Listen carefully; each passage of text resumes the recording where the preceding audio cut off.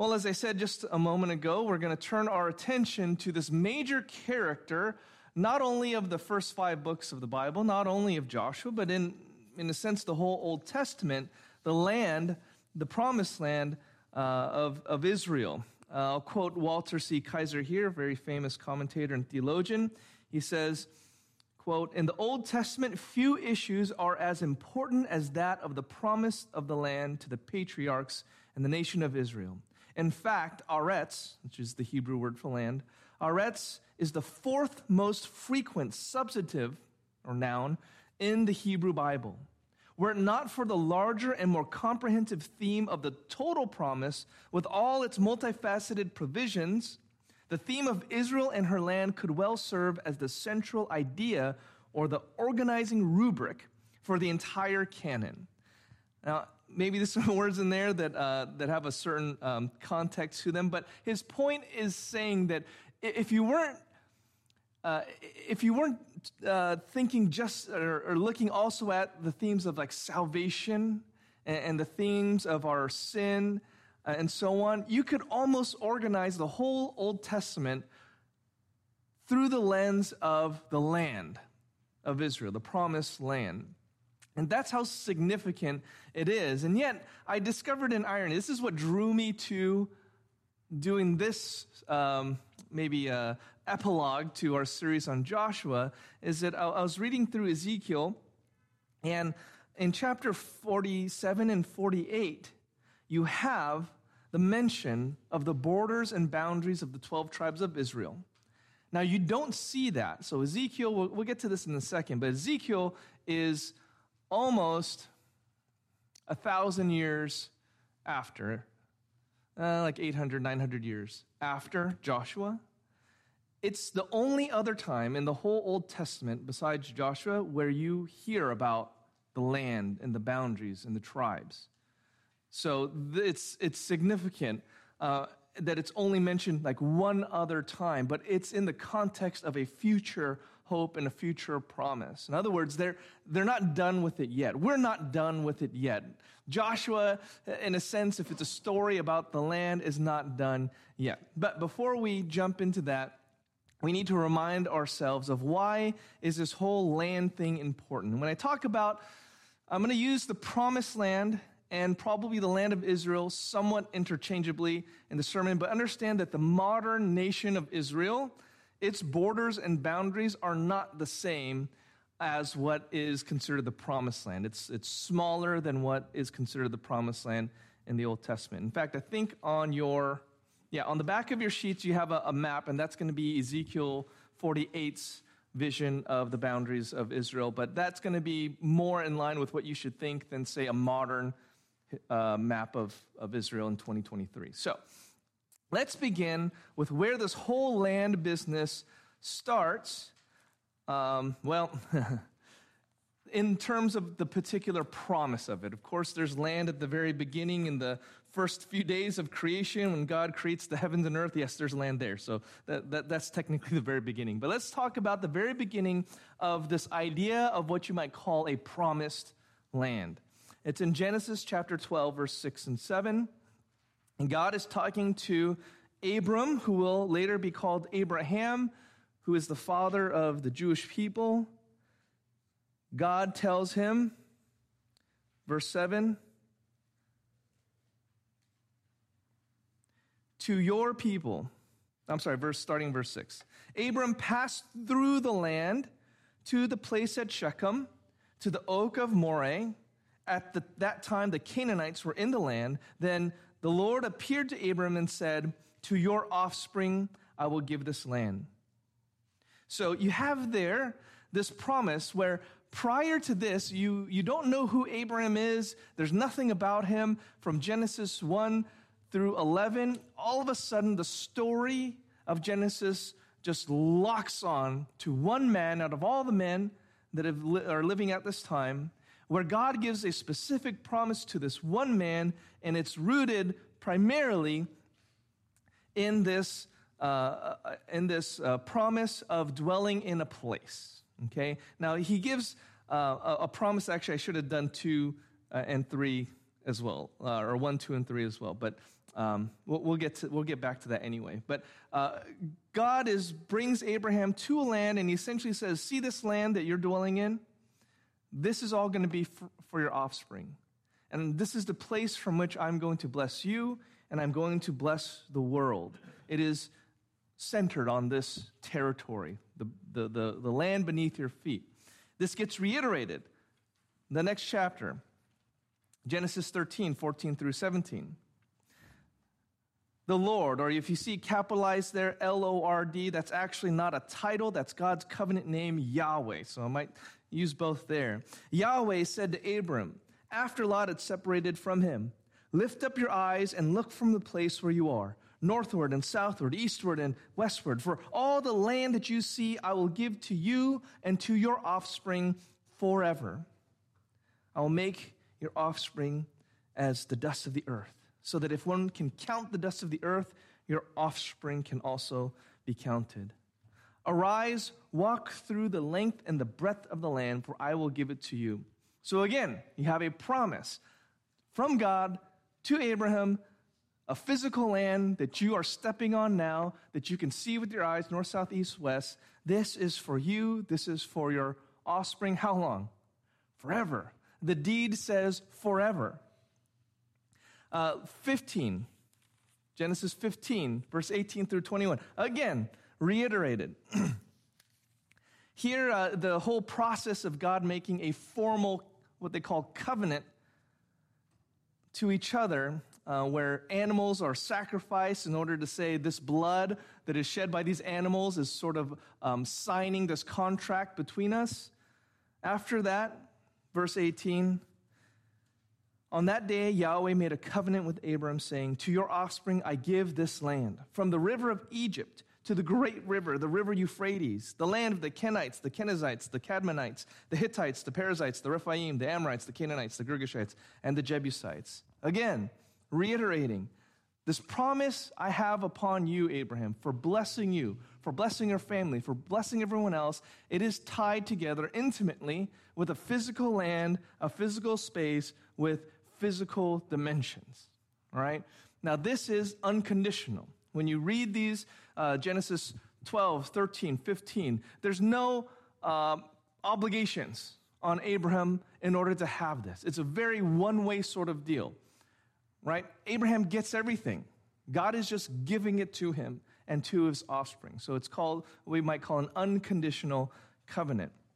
Now, as you know, there's hundreds of years that pass between the time of Abram to the time of Moses. I'm going to shortcut some of that history.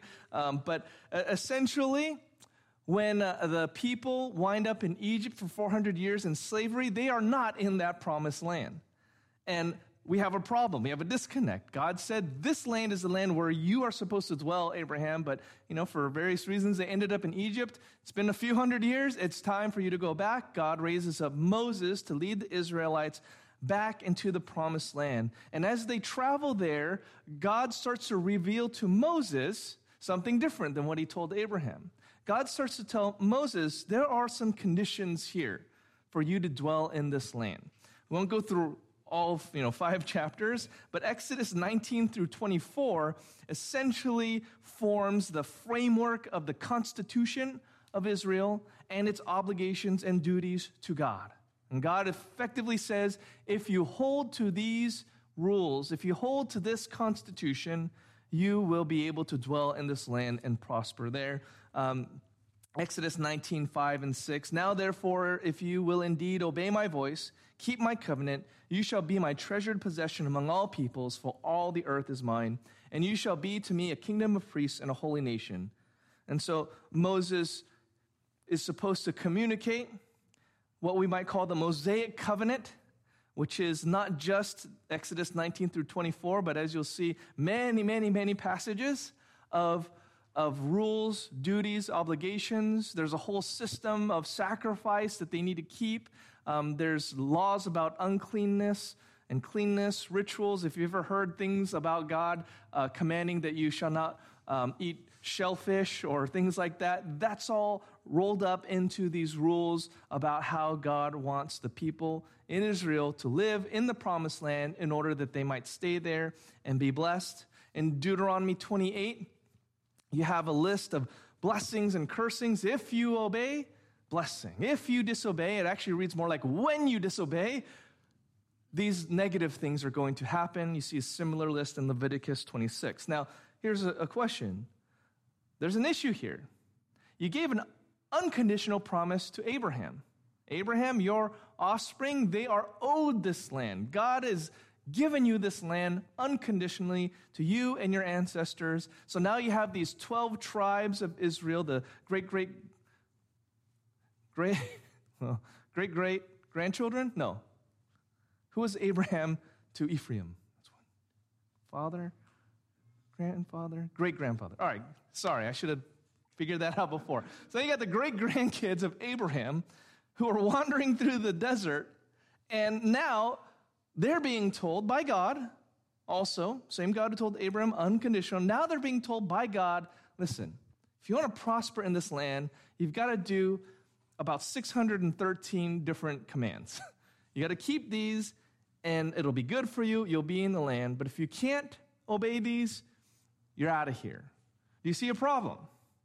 Right? Doesn't that seem like a conflict? You have an unconditional promise from God to the people, and then on the other hand, a conditional promise. How can God keep that unconditional promise to Abraham if it's conditioned upon the obedience of these great-grandchildren? What does God need to do in order to reconcile this conflict? Well, God built that in to the whole situation. Deuteronomy chapter 30, verses 1 through 6, as God sums up the blessings and the cursings, again, kind of reiterating those stipulations, he says, and when all these things come upon you, the blessing and the curse, meaning God knows you are going to screw this up. You haven't even got there yet. I know you're going to screw this up. When these things come upon you, which I have set before you, and you call them to mind among all the nation where Yahweh your God has driven you. Because one of the consequences, if you don't obey, you get kicked out of the land. Where do they go? They go out into the nation. So when you are in that situation, and you call them to mind, and return to Yahweh your God, you and your children, and obey his voice and all that I command you today, with all your heart and with all your soul, then Yahweh your God will restore your fortunes and have mercy on you. And he will gather you again from all the peoples where Yahweh your God has scattered you. If your outcasts are in the uttermost parts of heaven, from there Yahweh your God will gather you, and from there he will take you. And Yahweh your God will bring you into the land that your fathers possessed, that you may possess it. And he'll make you more prosperous and numerous than your fathers. And Yahweh your God will circumcise your heart and the heart of your offspring, so that you will love Yahweh your God with all your heart and with all your soul, that you may live. So God's solution to this problem is that I'm going to make it clear, you're going to make it clear that you can't keep all these commands. God is saying, I could give you all of the good rewards. It's like a kid. Like, I will buy you every single video game console on the face of the planet if you will just obey everything I say to you to a T. There's no kid that can do that. And so it doesn't matter how great you make this reward. The children, they're not perfect. They're not going to obey. So God is basically saying, I know that you're going to demonstrate your inability. And it's not because it's too hard. God actually says it's not too hard, but it's because of your sin and your selfishness that you are going to go away.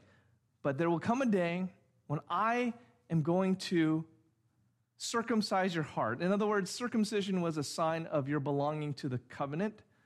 It's something that was done to you, and it made you a part of this covenant community. But God is saying something more deep has to happen. Your heart needs to be changed. So in order for you to be the kind of people that can keep the commands, God has to change the heart and the attitude. God himself has to act. That's how you can maintain that seeming paradox. How is this an unconditional promise and also a conditional one? Well, what if God makes you able, in fact, almost forces you? It's not really forcing, but imagine like God can make it so that you will keep all the commandments of that conditional covenant. In other words, he can guarantee your success in keeping that covenant. Now they are both unconditional covenants, in a sense, because God is saying, I can make it so that you will do all that I commanded. So there's no conflict, all right? So is that what happens? Well, frankly, yes, it is. God, through Moses, was giving future history. It wasn't a potential possibility that Israel was going to not obey. It was for a fact. In fact, they had disobeyed numerous times already. From them leaving Egypt to this point in Deuteronomy, they'd already screwed up a lot of times. From the point of view of Joshua, we've already talked about how they screwed up a lot of times. When we talked about the end of Joshua, was it good news or bad news? There's bad news because they're already in the midst of disobeying God. When we begin Judges, the next book, what do we talk about? How everyone's doing what was right in their own eyes. So very abundantly clear that they are going to screw this up. And so we won't go through every single chapter of the Old Testament, but take my word for it. By the time you get to the end of 2 Chronicles 36, which is the last of, say, the narrative passages of the Old Testament and the history of the kings, you got Saul and David and Solomon, and then they split into a northern kingdom and southern kingdom. You have all the kings like Josiah, and you have all the evil, wicked kings in the north, like Manasseh. We're going to see essentially this truth. God's people cannot for the life of them do the commandments of God and maintain their hold in the land. And so there is an end. In 2 Chronicles 36, you're seeing the end of the kingdom of Israel. As a nation with a land and a people and a king over it, it's the end of this kingdom. It looks like the end of the promise of Abraham. It looks like, God, what's happening here? I thought you said that you're going to bless the whole world. They're going to dwell in the land forever and ever. Now, if you believe God and his promises, oh yeah, that's right. God told Moses, Deuteronomy 30, that he's going to regather them. But if you don't know your Bibles, you don't know your history, you would live at that time and you'd say, what is going on? And the prophets did lament. Their hearts were broken over this, men like Jeremiah and Isaiah. So in 2 Chronicles 36, which culminates in a historical event, the fall of Jerusalem in 586 BC to the Babylonians. This is history. In 586 BC, Jerusalem is destroyed, the temple is destroyed, the people are scattered all over the Babylonian Empire, and it looks desperate. And you have prophets that are speaking into this time. And one of those prophets is Ezekiel.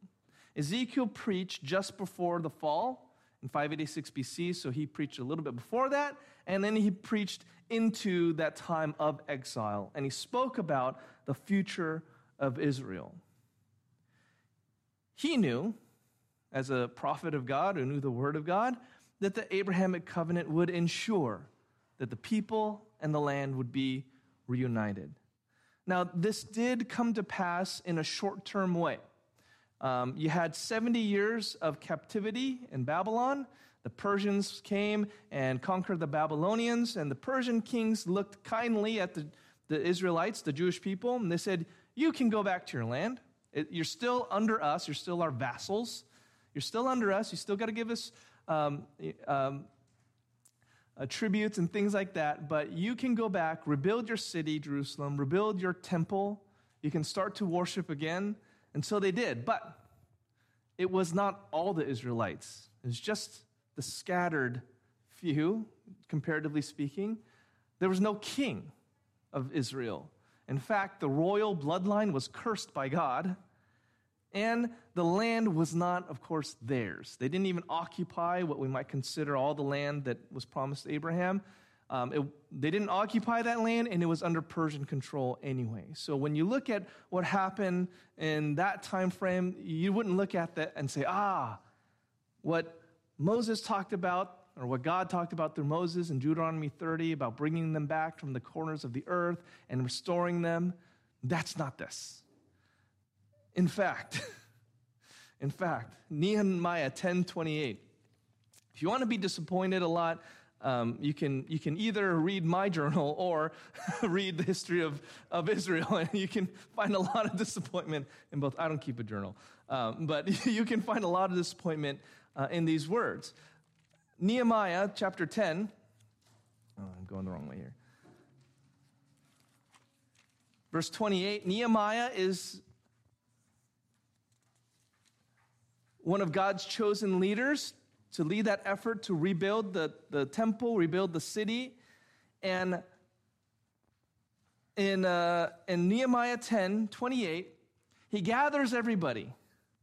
All right, now this time frame is about, I'm going to use round numbers here, about 450 BC. So the time of Joshua is more like 1400 BC. So you got 1,000 years between Joshua and Nehemiah. He gathers everyone, the rest of the people, the priests, the Levites, the gatekeepers, the singers, the temple servants, and all who have separated themselves from the people of the lands to the law of God, their wives, their sons, their daughters, all who have knowledge and understanding, join with their brothers and nobles and enter into a curse and an oath to walk in God's law that was given by Moses, the servant of God, and to observe and do all the commandments of Yahweh our Lord and his rules and his statutes. And they commit themselves, once again, essentially, to the Mosaic covenant. This time we're going to do it. This time it'll be different. Sadly, how does it turn out? 3 chapters later, Nehemiah records that everybody is awful and doing awful things. I mean, I won't get into all the details, but people are working on the Sabbath. The priests and the Levites are acting crookedly. They are walking in all the ways of their fathers. They're intermarrying with idolaters and pagans. They don't purify them. The Levites are not purifying themselves. It is awful. I mean, 3 chapters previously, everyone's together. Okay, guys, are we going to do this? Yes, of course we're going to do this. And no sooner than the words have escaped their mouths, it seems, you're back into what Joshua 24 was describing, the same kind of scenario. And he sees all of this wickedness.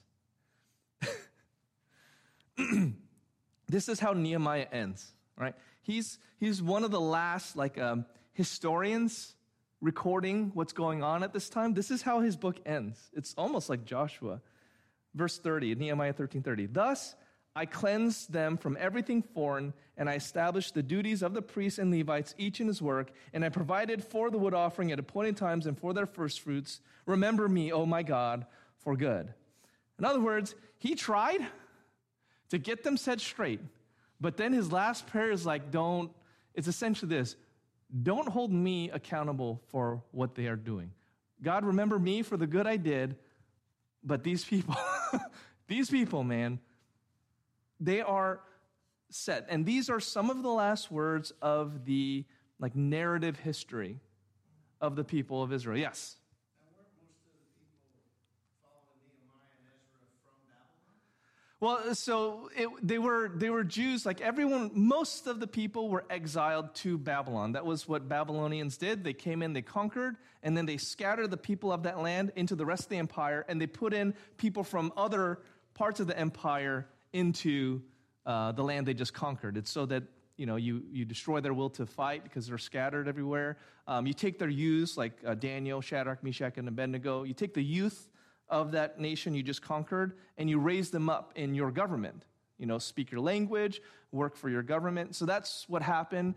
Now, this was all by prophecy. God said 70 years you're going to be in exile, and then you'll return.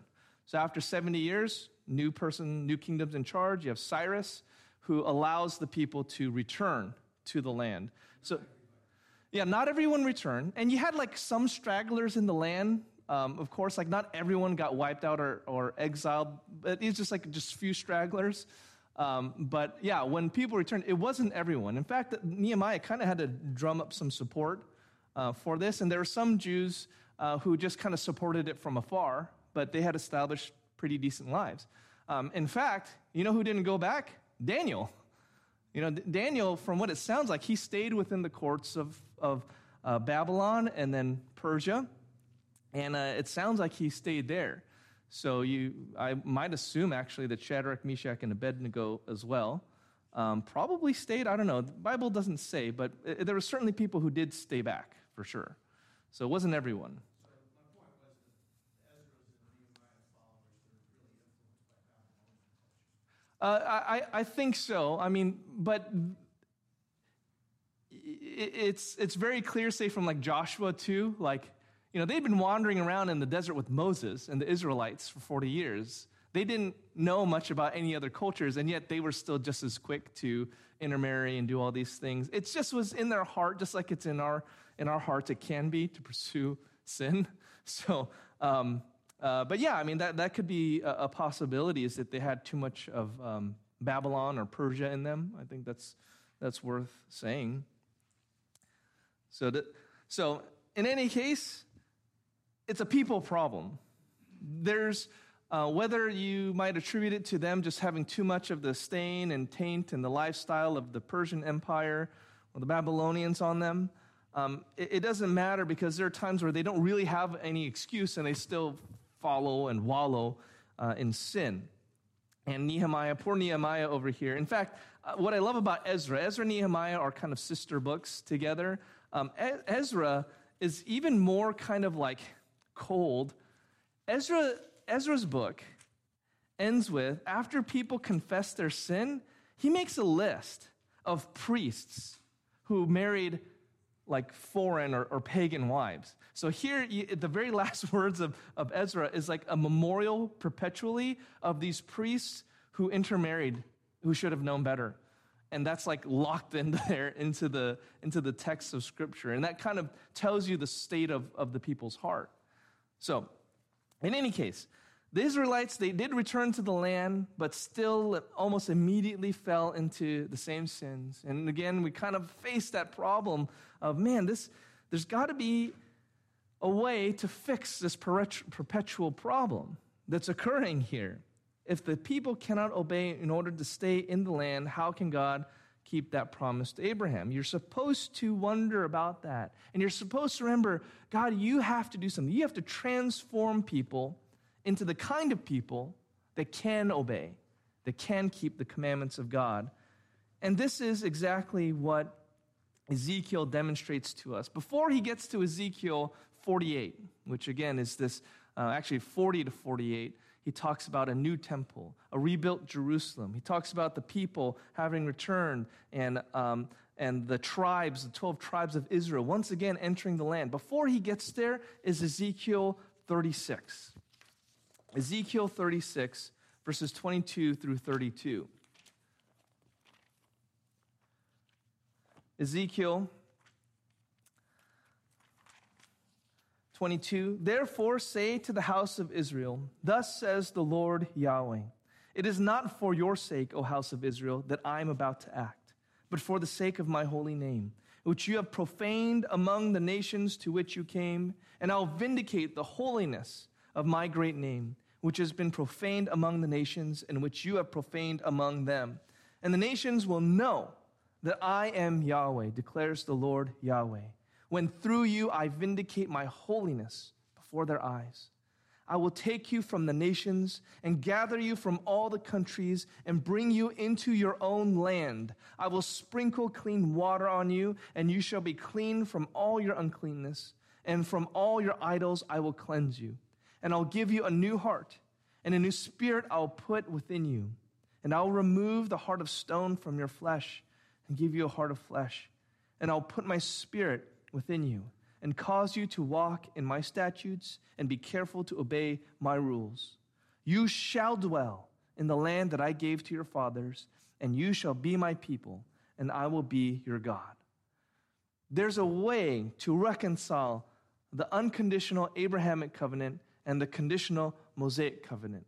And it's with the new covenant that's being described here. That, yes, I can make it so that a conditional covenant becomes an unconditional one by changing your heart so that you can do all the requirements of this conditional covenant. And that's exactly what he promises here to them. I will give you the ability to obey, and I will cause you to obey, and you will be restored to the land that I promised to your fathers. And the reason you can stay there is not only because I promised it to Abraham, but because you will be able to obey all that Moses said to do, and you will experience the blessings of obedience. This is something that has not happened in the history of Israel ever. This is how to bridge that gap that they can actually fully be restored into that land. And this is what makes sense then of very peculiar passages in Ezekiel. Now, here I will admit that there is, and we'll talk about this a little bit in maybe a more discussion. Yeah, we'll have time. Framework. But here at our church, we do believe that this is future tense, that God will do these things with the people of Israel. He hasn't done them yet, therefore it remains to be done, so it must be a future prophecy. But Ezekiel chapter 40, you have, or 40 through 42, you have a description of this gigantic new temple. This temple has never been built before. So it is a future prophecy. There's very specific, very specific measurements to how this thing is to be built. It's almost certainly describing a real temple, in which case we're almost certainly talking about a real existence on a physical land, that this is not spiritualized. No Jewish person would read this and think, oh, I see. This is talking about how one day there's going to be like a people of God, Jews and Gentiles, and this temple is all spiritual. You know, the measurements and everything, they're spiritualized kinds of truths and realities. No Jew would read this and think that at the time of Ezekiel, nor now. Yes, Lynn. This is the real temple. So this is the real replacement for the Yes. temple in tribulation? Yes. I think so. I don't think this is going to be built, not to get like too much into like our eschatology, but we assume there's going to be a third temple, but this is Ezekiel's temple. And maybe the third temple will transition into this, except that it gets desecrated, the third temple. But I think this is a unique, different temple. Yeah, future. Yeah, Rich. What verse is that? Ezekiel 40. The whole chapters, 40 to 42. Ezekiel's 43 and on to Ezekiel 43, the glory of God returns to this temple. And Ezekiel 44 through 46, you have the resumption of sacrifices in this temple. And then in 47 and 48, you find again, for the only other time, boundaries associated with the people. So we can just read it real fast. 48, and this is what is described, or what you see on your map on the back of your handout. Ezekiel 48. These are the names of the tribes, beginning at the northern extreme, beside the way of Hethlon to Lebo Hamath, as far as Hatzar-Enan, which is on the northern border of Damascus, over against Hamath, and extending from east side to the west, Dan, one portion. Adjoining the territory of Dan from the east to the west, Asher, one portion. Adjoining the territory of Asher from east side to the west, Naphtali, one portion. Adjoining the territory of Naphtali from the east side to the west, Manasseh, one portion. Adjoining the territory of Manasseh from the east side to the west, Ephraim, one portion. Adjoining the territory of Ephraim from the east side to the west, Reuben, one portion. Adjoining the territory of Reuben from the east side to the west, Judah, one portion. Adjoining the territory of Judah from the east to the west shall be the portion which you shall set apart. And you're going to get these dimensions for this a portion, another portion. But essentially, you go down to 23. As for the rest of the tribes, from the east side to the west, Benjamin, one portion, adjoining the territory of Benjamin. From the east side to the west, Simeon, one portion, adjoining the territory of Simeon. From the east side to the west, Issachar, one portion, adjoining the territory of Issachar. From the east side to the west, Zebulun, one portion, adjoining the territory of Zebulun. From the east side to the west, Gad, one portion, and adjoining the territory of Gad to the south. The boundary shall run from Tamar to the waters of Meribah Kadesh, from there along the brook of Egypt to the great sea. This is the land that you shall allot as an inheritance among the tribes of Israel, and these are their portions, declares the Lord Yahweh. Where have you heard that? Joshua 13 through 20 something. It's exactly that kind of language of boundaries and places, except that, then it lists the city names. Here, it doesn't list the city names, maybe because the city names are going to be different whenever this happens. So they don't talk about the express city names, but that idea of boundary, territory, tribe, that was in Joshua. You don't see this anywhere else, except one other place in Revelation, which we'll get to in a second. But you don't see or hear mention of all the tribes with a landlocked territory assigned, deed to their name kind of thing until Ezekiel 48, out of all the prophets and all that is said. Inez, you have a question?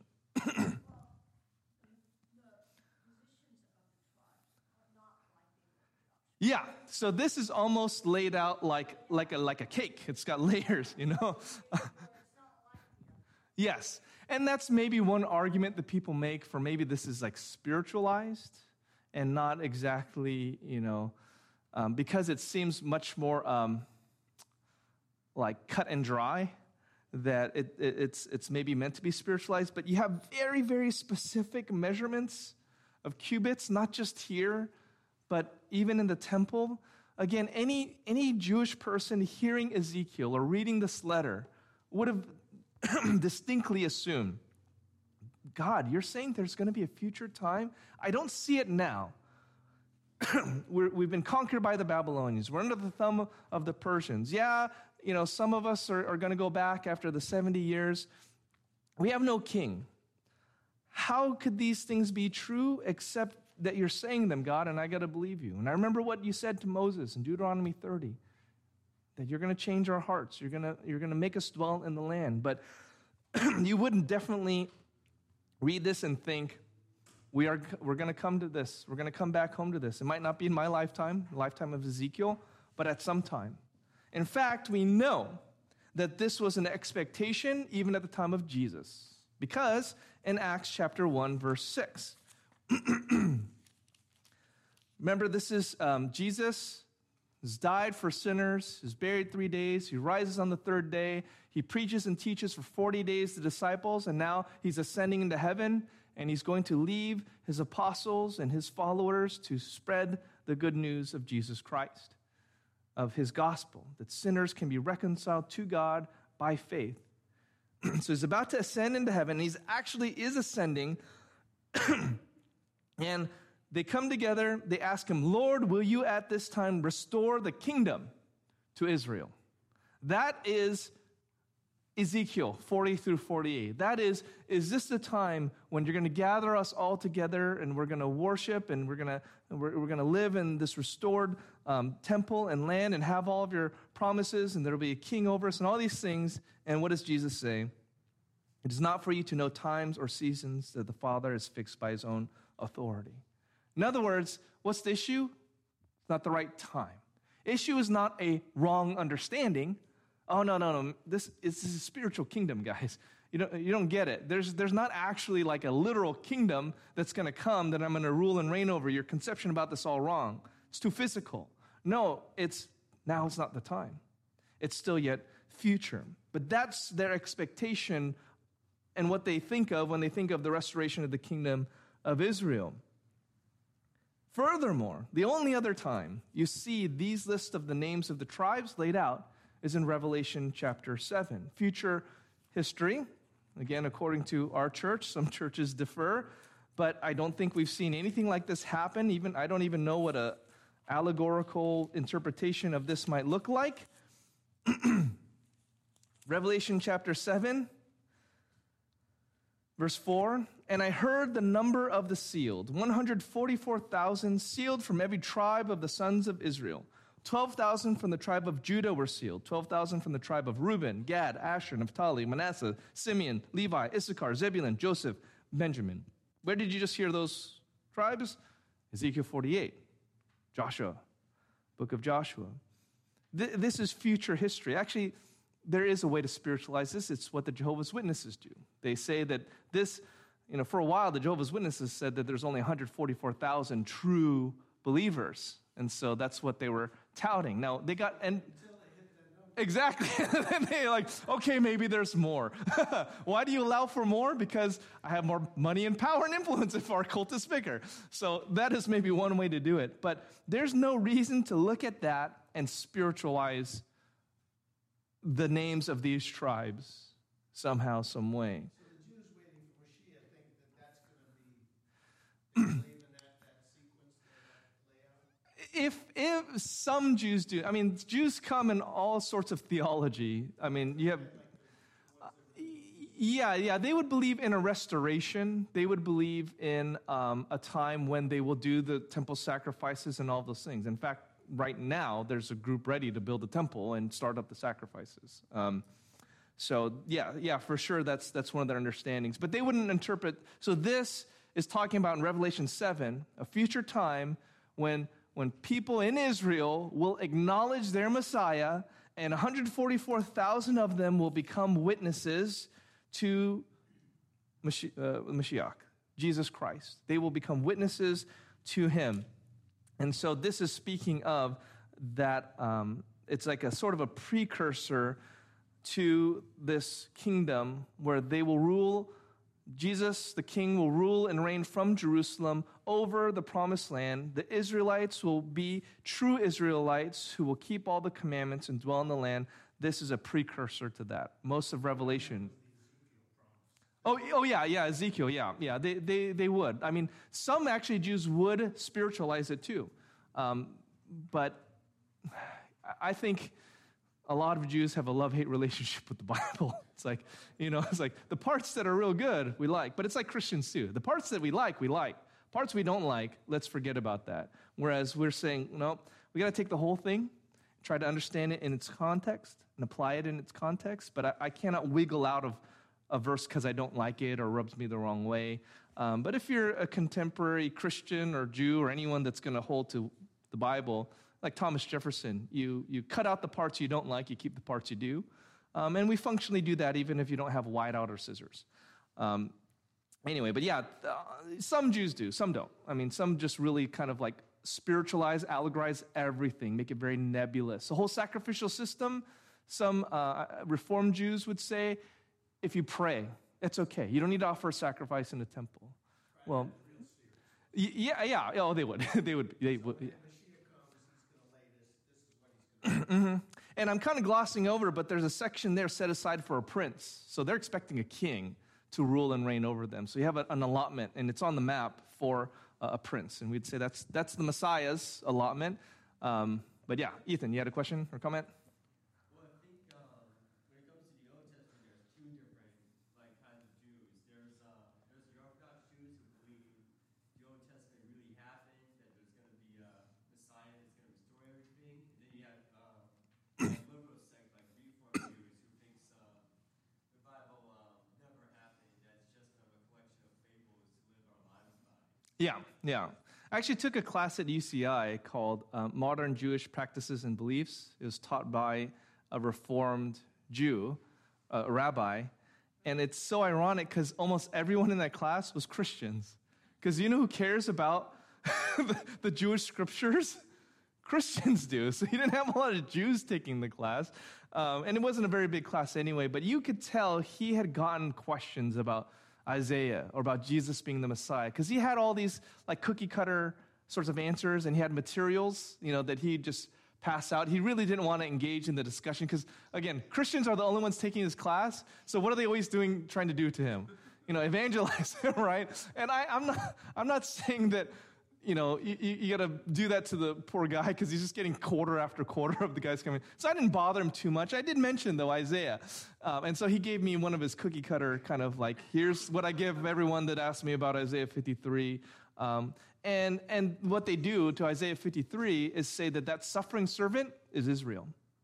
That's how they allegorize it. And it's like, so the suffering servant of Israel is Israel?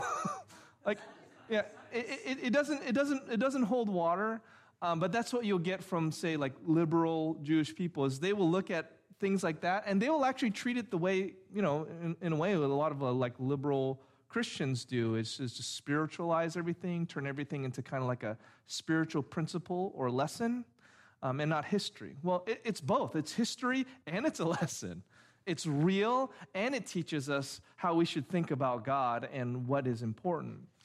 After The whole success of the Hasidic movement was the Reformed Jews being so wishy-washy that Yeah. you had these people that Yeah, like Reformed Jews, essentially, it opened a door to like atheist Jews, Jubus, which are Jewish Buddhists, all kind of like combination Jews, secular Jews, and all that. They made it allowable. Like they opened a door to that. Like if you don't have to take the Bible seriously, then you can just kind of make up things that you want. Now, I will say this is 20 plus years ago when I was talking to that rabbi, I could sense, if you sort of read between the lines, his own frustrations at times with like the Reformed Jewish movement, because where's your teeth?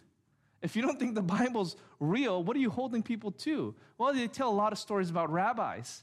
And then you just immediately start thinking, it just sounds like the Pharisees. Like Jesus' time is 2,000 years later. But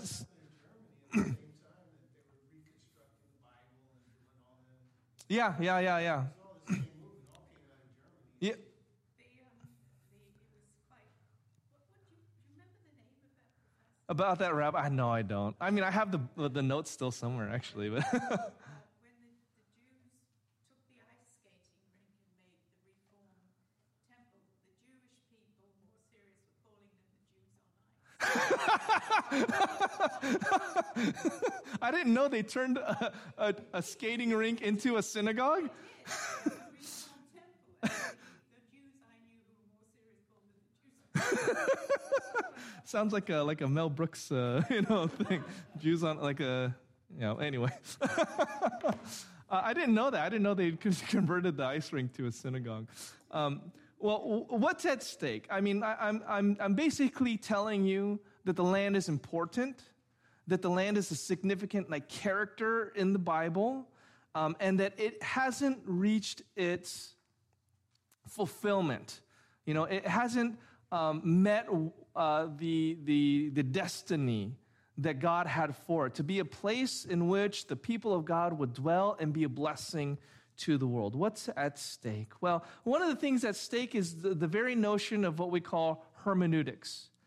Hermeneutics is the art and science of interpreting the Bible. And by art, I don't mean that you can just make it up, but art in the sense that there is an element of subjectivity to it that we have to be aware of when we study our Bibles and when we interpret it. And one of the most basic kinds of questions is, when do you take the Bible literally, and when do you see it telling a story, a parable, or an allegory? Right? The very notion of hermeneutics is integral to this discussion, because you will have you can have very, conservative, not liberal Christians believe that these land promises are spiritualized promises, that you would read Ezekiel 40 through 48, and it's a little bit tough to read because there's a lot of measurements. You're like, if I'm not an architect, I'm just starting to zone out, because you have measurements of this many cubits, and you're going to try and imagine these colonnades and all these things. Just Google a picture. Sometimes a picture is worth 1,000 words. You can Google a picture of Ezekiel's temple and okay, I got an idea, because it's describing it in words. All right, but there are some Christians that I would agree with and love and minister with. They would look all that and basically say, well, this is essentially just emphasizing a system that is fulfilled in Christ. Christ has Christ is the fulfillment of the temples, the sacrifices, the priesthood. Let's just read Hebrews. So why would you care about the shadow when the reality is here? The sacrifices, the priesthood, the temple, those are just the shadow of Jesus Christ. And so the Jews were kind of, looking at the shadow, but now we have the reality. So, if, I wouldn't fawn over my wife's shadow if my, wife is there. So it's kind of like, well, if you're a Christian, you don't worship or you don't believe that those things are necessary anymore. But I would say there can be a both and. There can be a real truth about the land being a promise and Christ being the fulfillment. There's nothing that says they have to be either or.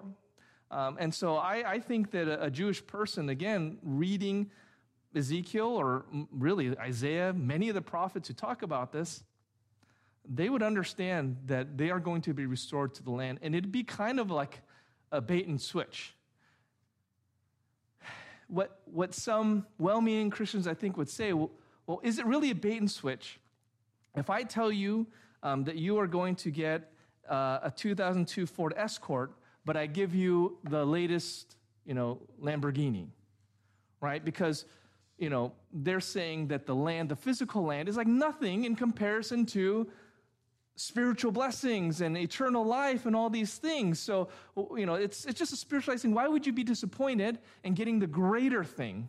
So it's like, I'm telling you that if I was very descriptive about giving you like a 1998 Ford Escort, and all the way it works, this is exactly what I'm giving you, including the measurements, and I said, just kidding, I'm giving you a rocket ship, that can take you to the moon whenever you want.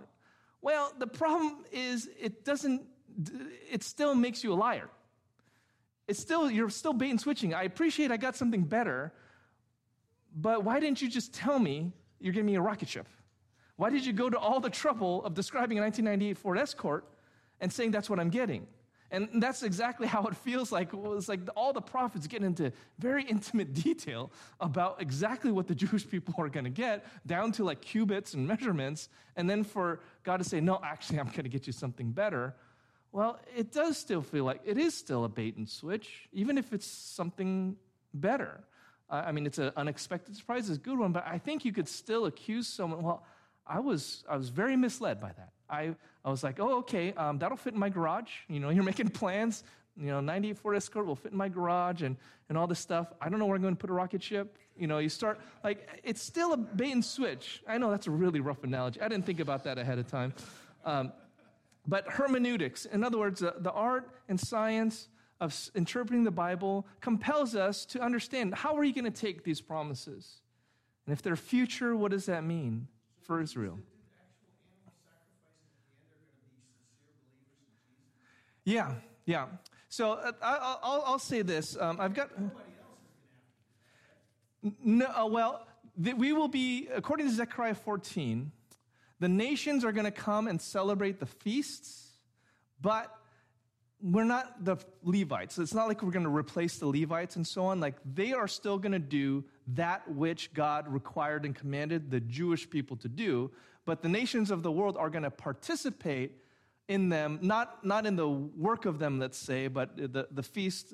Apparently, Zechariah 14 talks very clearly about the nations going up to worship together at these feasts, and if any nation doesn't, they get punished at this time, this future time. I'm purposely avoiding terms like a premillennial or rapture and those kinds of things. They're just going to talk about the land, but I do think this is going to be a future period of time. The last 1,000 years, Revelations describes this, and it will be the Jewish people actually living out what God had required them to do.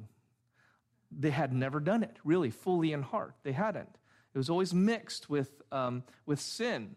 There's always imperfect people that was doing it. It doesn't make it, bad in the sense that if you did it by faith, God is going to credit that as righteousness, but there will be a time when the Jews will do it, and they will be doing it as, full-hearted. Like high school dropouts going back and getting the GEDs.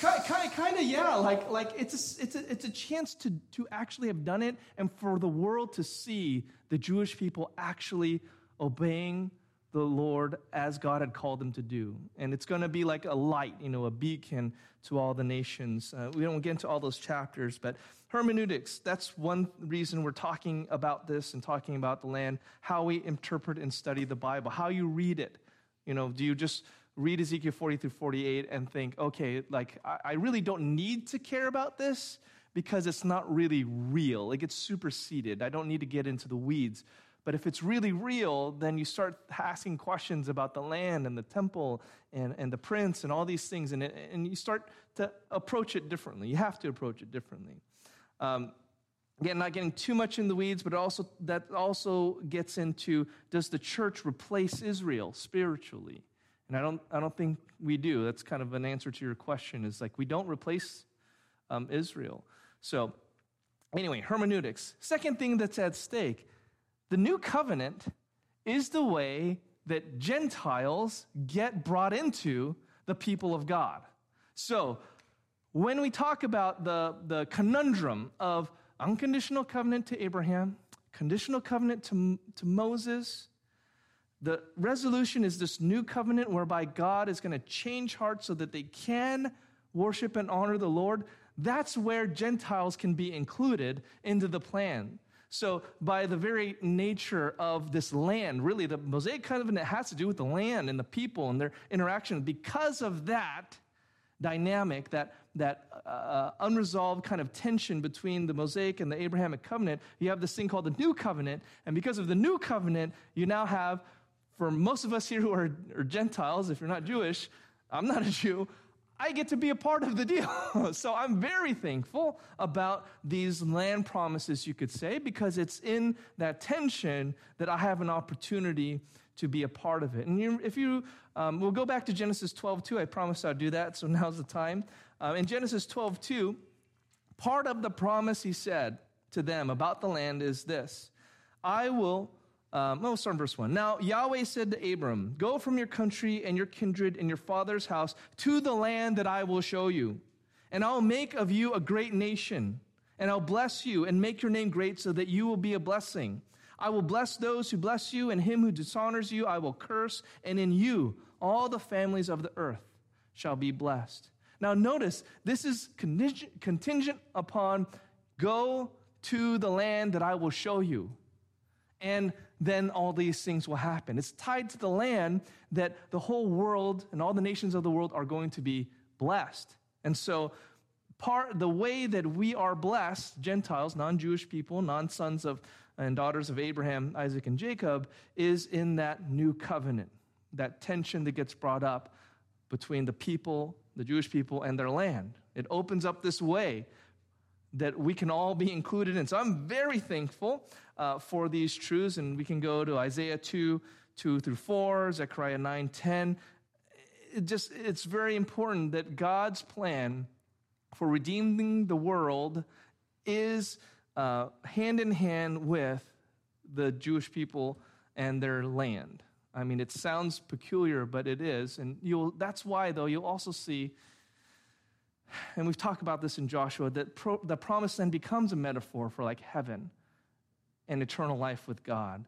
And so it's important that the Jewish people, the people of God, end up in the promised land literally, because it is supposed to be like an image and picture of the people of God from all time in history, being with Christ, being with God the Father, being with the Holy Spirit forever and ever in heaven. So it needs to happen because this other thing needs to happen. So our inclusion as Gentiles is because of that solution of the new covenant, and that's something I'm supremely thankful for. So that's what's at stake about this land promise. Lastly, the future hope of restoration. The Israelites one day being the people of God that God called them to be. It won't get into all of this, but Dr. Vlock, Michael Vlock has a great blog, 4 reasons premillennialism must be true. Don't worry about the premillennialism part. Just that very question of why is it that there's going to be this time where the Israelites are going to rule in the kingdom, Jesus with king over all. Why is that a literal, physical, historical, future history necessity? And he goes through 4 reasons, but it's essentially as a demonstration that God's promises are true. All of them. That God can do that which no one would think he could do, which is change hearts and lives to walk in obedience to him. There's going to be a vindication at that time. Anyone who would question God's promises, they will be shown to be the fool. There are promises yet to be fulfilled, prophecies that haven't happened yet that are going to be fulfilled at that time. Not only Ezekiel 40-48, Isaiah 65, Zechariah 14, and go on, but essentially this is saying that because of the land promises, there is an expectation that we have for the restoration of Israel, and if there's an expectation of a restoration for Israel, that God is going to keep his promises to them, despite all that you read, like I said earlier, when you see all their failures over and over and over and over again in the Old Testament. If God can redeem and restore them, there's hope for you. None of us here, I think, would consider ourselves perfect. If you do, you got to let me know so I can know your secrets. But if you feel like you've screwed up things pretty bad, or that God couldn't possibly want you or forgive you, what the land demonstrates, what them being in the land demonstrates, is no one. It's too far gone. That God can redeem and restore the most lostest of us. Truly indeed. So you should want Israel to one day be in that land. Again, this is a separate conversation entirely, whether the Israel that is in Israel now in the land and the Jewish people in charge, whether they are not a restored Israel. I mean, we can talk about that, but we're not talking about that. We're talking about a time when all Israel believes in their Messiah and follows him. If that can happen, and if God can still receive them and accept them and hold true to them, then whatever's going on in your life, whoever you think you are, whatever you think you've done, you have hope.